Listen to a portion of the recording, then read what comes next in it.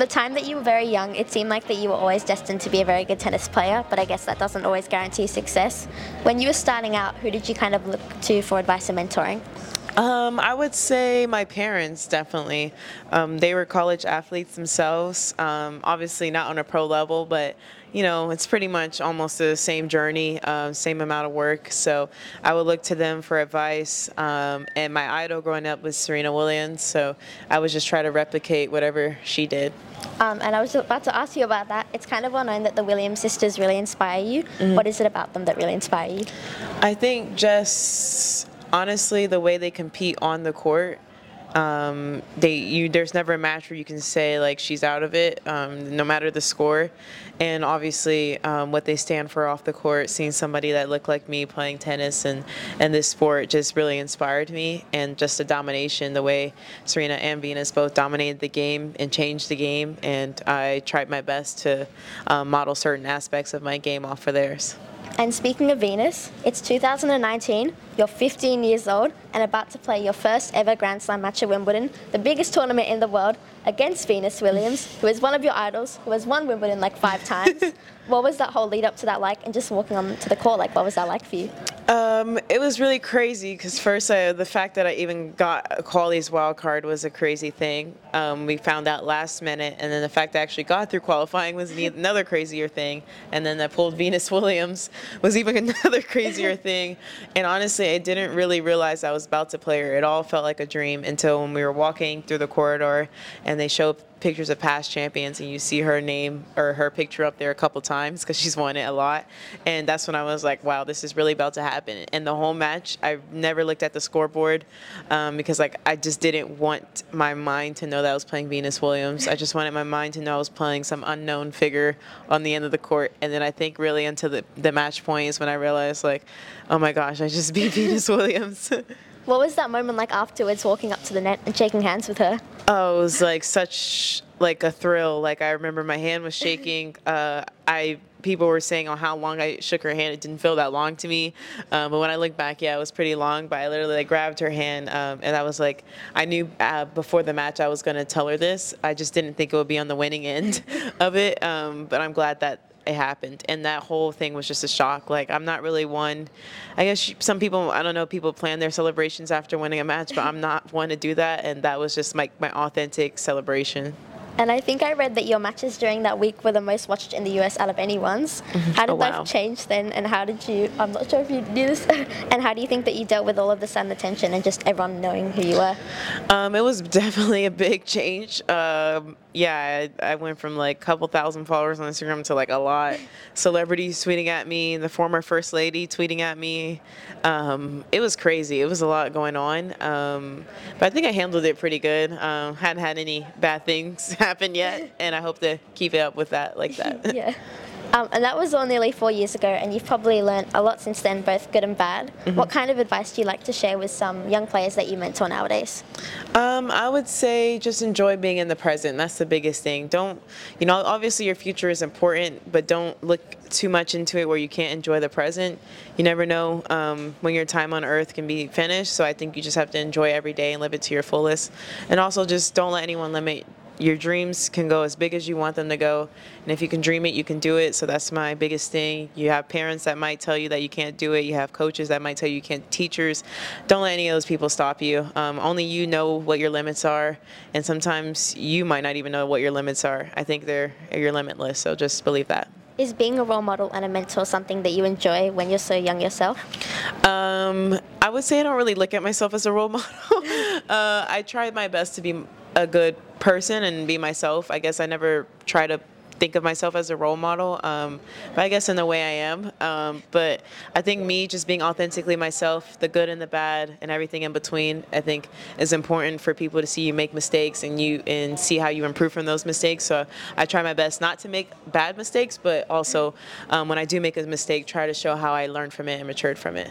And I'm guessing that your teenage years have been pretty different to most teenagers. Is it important for you to make sure that you have some time away from tennis to do kind of other normal teenage things? And what kind of things do you like to do when you're away from tennis? Yeah, I think it's very important. I think taking time away from your craft, even though it's something you love, I think taking time away from the people you love is important. And I think it's just like, you love your mom, you love your dad, but you don't want to be with them all the time. So I think it's the same way. I love tennis, but I don't want to be with tennis all the time. So usually I like to read. Couple of days we went mini golfing, bowling, anything that we can find to do for fun. I'm trying to learn how to either knit or play the ukulele this year. I haven't decided on what, but yeah. And one of the things that I really admire about you is that you like to speak up for things that you really believe in. And I saw you make a speech on YouTube a couple of years ago, and you said no matter how big or small your platform is, you need to use your voice. And you were 16 when you said all of that. And it takes a lot of confidence for a 16-year-old to be kind of aware of all of that. Where does the confidence to speak up like that come from? I think from my grandparents. My grandmother was a trailblazer in her community when she was around my age. She integrated her high school. So I think for me, that's where that, I guess, strength came from. And I really was speaking from the heart. Then I had I didn't know I was giving a speech, but they asked me last minute, like literally like 3 minutes before, so I had nothing written down. So I was just speaking from the heart. And I think when you speak from the heart, I hope you have a good heart, but if you have a good heart and you speak from the heart, usually the good things come out. And being quite young, you must have had a really supportive team around you that makes you feel comfortable to stand up for what you believe in. Yeah, my support system is great. They always support me in everything that I do, and I couldn't ask for a better support system. And I think that's also important. When you surround yourself with people who support you, you'll also do good things. And I'm sure that there have been a lot of them, but has there been one moment in your career so far that could be like, either off or on the court that you still just can't believe happened to you, like maybe meeting someone or receiving an award? I think the biggest thing I couldn't believe happened to me, there's a couple. I would say meeting J. Cole. He's one of my favorite rappers, probably my favorite rapper. Meeting the former First Lady Michelle Obama, that was insane. And then like on the court, definitely the whole Wimbledon run. It's one of those things that I know happened in real life, but it feels like a dream. So yeah, I would say those are the top 3 things for me. Wow. And your team has obviously helped you to get to where you are now. Your family, your fitness team, sponsors like New Balance, they're all important in their own ways. What role does a brand like New Balance play in making life easier for you to do what you do? Really just allowing me to feel my best on the court. I'm the type of person, if you feel like you look good, then you'll play good. So New Balance does a great job of making me feel good on the court, making me feel like I'm the best dressed player. And obviously with the shoes, people love the new CG1s, and it credit to the incredible footwear team that they have that allow me to kind of be creative and just be myself and authentically myself. And I really think that New Balance has become a family to me, and I'm happy that I was able to start with a brand like them at such a young age, and hopefully even in my older stages in the career, but I have a long way for that. Yeah.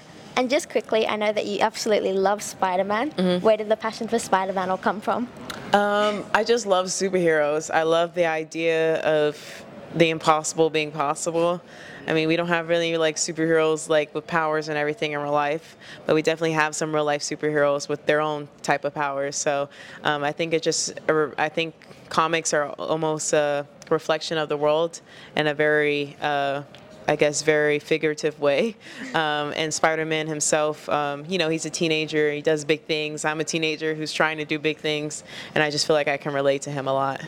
And 2022 was a pretty huge year for you. You graduated high school. You made your first ever Grand Slam final, which was the youngest in 18 years for someone to do it. And you were the second youngest ever to reach the #1 doubles title position. How do you look back on last year? It was a really good year. I mean, when you experience those down parts of losing a Grand Slam final and losing those tough matches, it makes you feel like you didn't do good. But I guess if you look at it overall of it, it was definitely an amazing year for me, the best year of my career so far. And I think that's kind of what I want. I want every year to be the best year of my career so far. And like that's what I love to see. And I mean, that year I learned a lot. It had a lot of ups, had a lot of downs, but I think I've learned from both the ups and downs, and I think that's the most important important thing. You can't win everything, but you can learn from everything. How do you use that all as motivation for this year? I think just constantly doing better. I think when you get so close to something, especially in that Grand Slam final, when you get so close, it makes you want to do it even more, and you know that you're capable of doing it. So it's all about putting in the work and just trusting in yourself, trusting in your game, trusting in your team, and hope that good things can happen. And just lastly, you're only really just getting started in your career and you probably have so much that you want to achieve. What kind of athlete and person would you like people to see you as?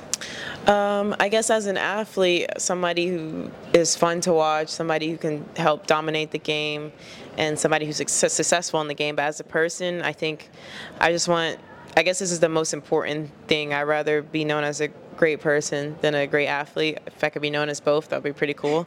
I just think for me, I hope that I made a difference in this world. When everything, when I'm gone, hopefully it's not a long time from now, not to be so sad. When I'm gone, I hope people say, like, man, she really was a great person. Thanks so much, Coco, Thank for you. this interview today. Thank You're definitely you. already inspiring everyone. And Thank you. yeah, You're a thanks for your time. great reporter. You have a Thank bright you. future. Thanks for having me. Thanks for listening. To support Herway, visit the link in the description section.